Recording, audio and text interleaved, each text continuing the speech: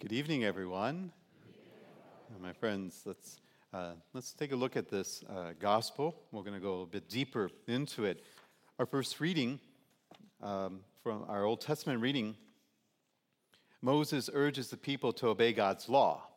And that is something that is imposed from outside, that is burdensome upon them, but it's something that springs up from inside themselves, for we are told that it is written on the heart of every human person. And this will be crucial as we interpret the gospel of the Good Samaritan.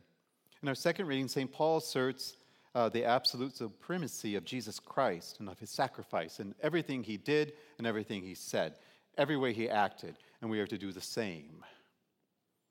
And that brings us now into the gospel. We are told a man was going down the road from Jerusalem to Jericho. It is 23 miles. At the juncture that the scripture is speaking about, it is about 3,000 feet. This is crucial for you to know, to understand. Jesus simply says a man. In other pieces of scriptures, Jesus really points out there was this Jew, there was this Samaritan woman, there was this Syrophoenician. Here he says this man. But because we know where the territory is and the direction the man was walking, it is reasonable to assume that he was a Jew. But Jesus does not put any social or political or religious label upon the man. He just calls him a man. Was he a good man? Was he a bad man? Was he important in the eyes of the world? Or was he unimportant in the eyes of the world? These questions are of little consequence. He was a human being. This is the point of Jesus. He is a human person. That's all that matters. He fell victim to robbers, Jesus said. These robbers in Jesus' time were violent men who prey upon the weak. This tells us Jesus lived in the real world. We know him as the Son of God. At that time, they didn't understand. But this tells us something about Jesus. He lived in the real world. He knew that such people existed, the robbers. We know about them too. Then we're told the priest and the Levite saw him lying there. Here's what you need to know about the priest and the Levite. The priest is from the tribe of Aaron. He is a religious man, highly regarded. The Levite is also a religious man, but he is from the descendants. Here's the thing. Neither one of them could touch a dead person. To touch a dead person is to be unclean in that time. They would not be able to go into the temple and offer service. However, if that man is not dead, they are under obligation by the law of Moses to assist. What did they do? They didn't bother to check. They simply went across the street. The priest and the Levite chose to ignore. They did not have the compassion of heart to stop, to even check, to see. Both of them are religious. Religion without compassion is a contradiction. It is a lie.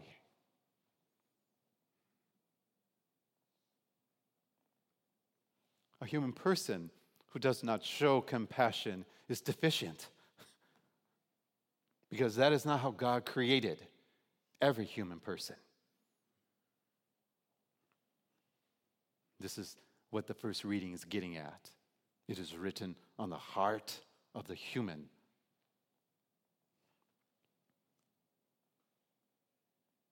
Then we're told a Samaritan traveler came upon him. I know you know that the Jews and Samaritans don't get along, but you need to know something else about this. The Samaritans and the Jews were once one family. But because of war, they separated. And the Samaritans, even in that, still believed in the God of Abraham and Jacob and Isaac. They believed in the same God. They worshipped on different mountains because the Jews didn't like them anymore. The Samaritans offered to help rebuild the temple, and the Jews said no. So the Samaritans built their own. Once they did that, the Jews hated them. Also, in their time, Samaritan was synonymous with sinister. So they were not to be trusted.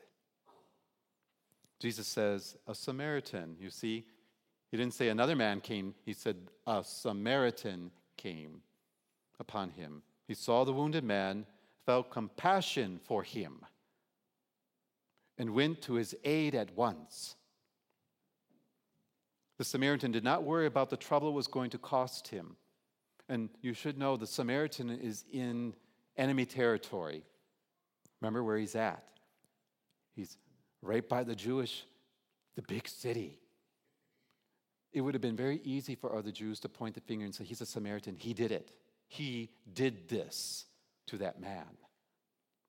That was a very real possibility. He was not put off by the fact that the man was a Jew. He would have known by the way the man looked and was dressed, even with whatever garment was left that the robbers didn't take.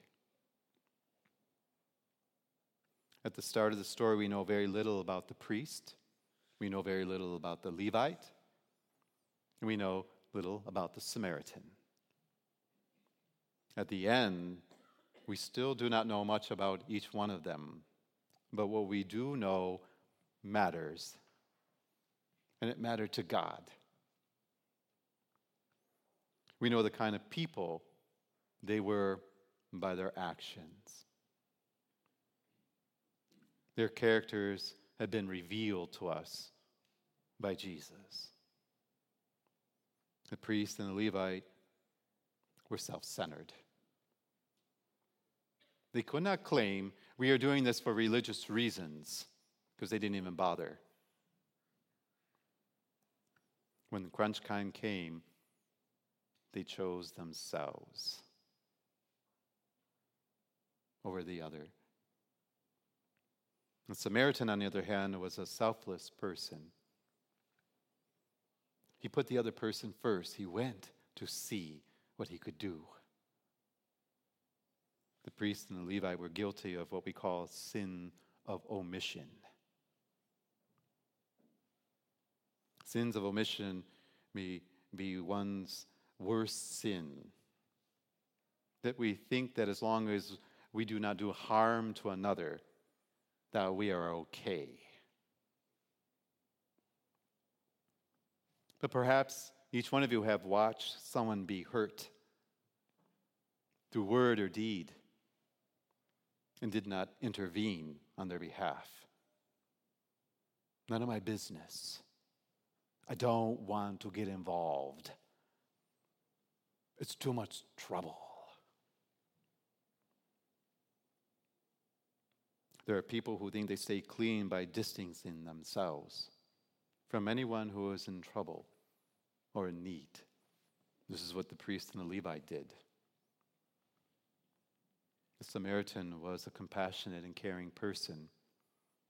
Folks like the character of the Samaritan are special and so needed in our world.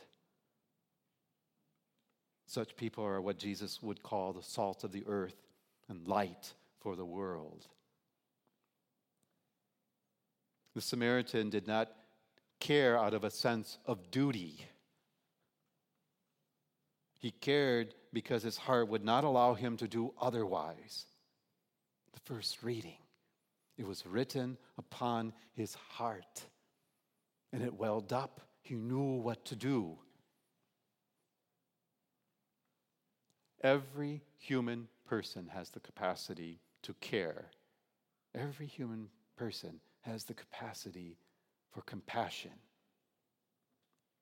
And small opportunities cross our paths every day to act upon it. It is within our power to say a kind word, to offer sympathy to someone who is in mourning and suffering, to give a little support to somebody. These are the little drops of oil in wine. If you don't know, back in their time, they thought wine was like rubbing alcohol. And it has alcohol. And they thought oil had healing property. It didn't. But they thought it. And it was expensive. And the man is pouring it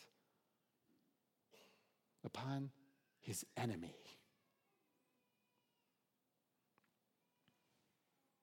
He was trying to take some of the pain away.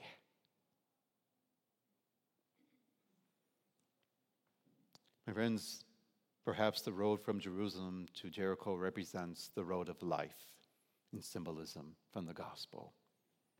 At the end of the story, Jesus says to the lawyer, who is a scholar of the law, he knows the law. For him, there is only one way to righteousness, that is following the law to the word. The lawyer has no idea he's speaking to the Son of God, and yet that he will test him. The lawyer knows the law thoroughly and how to apply it. What don't you know here? That the lawyer knows and that Jesus knows. In their time, neighbor meant one's own kin. That would mean for you, people of Gig Harbor. Outside of family, people of Gig Harbor. Anyone else? Not a neighbor. This is the intelligent one who knows the law and how to apply it. No wisdom, no compassion.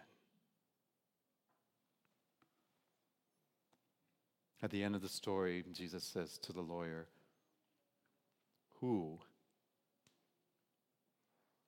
was the neighbor to the victim?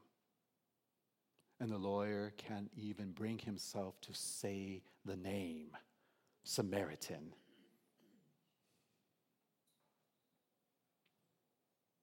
He says to Jesus, the one who showed mercy. That is the neighbor. And Jesus says, go and be like him.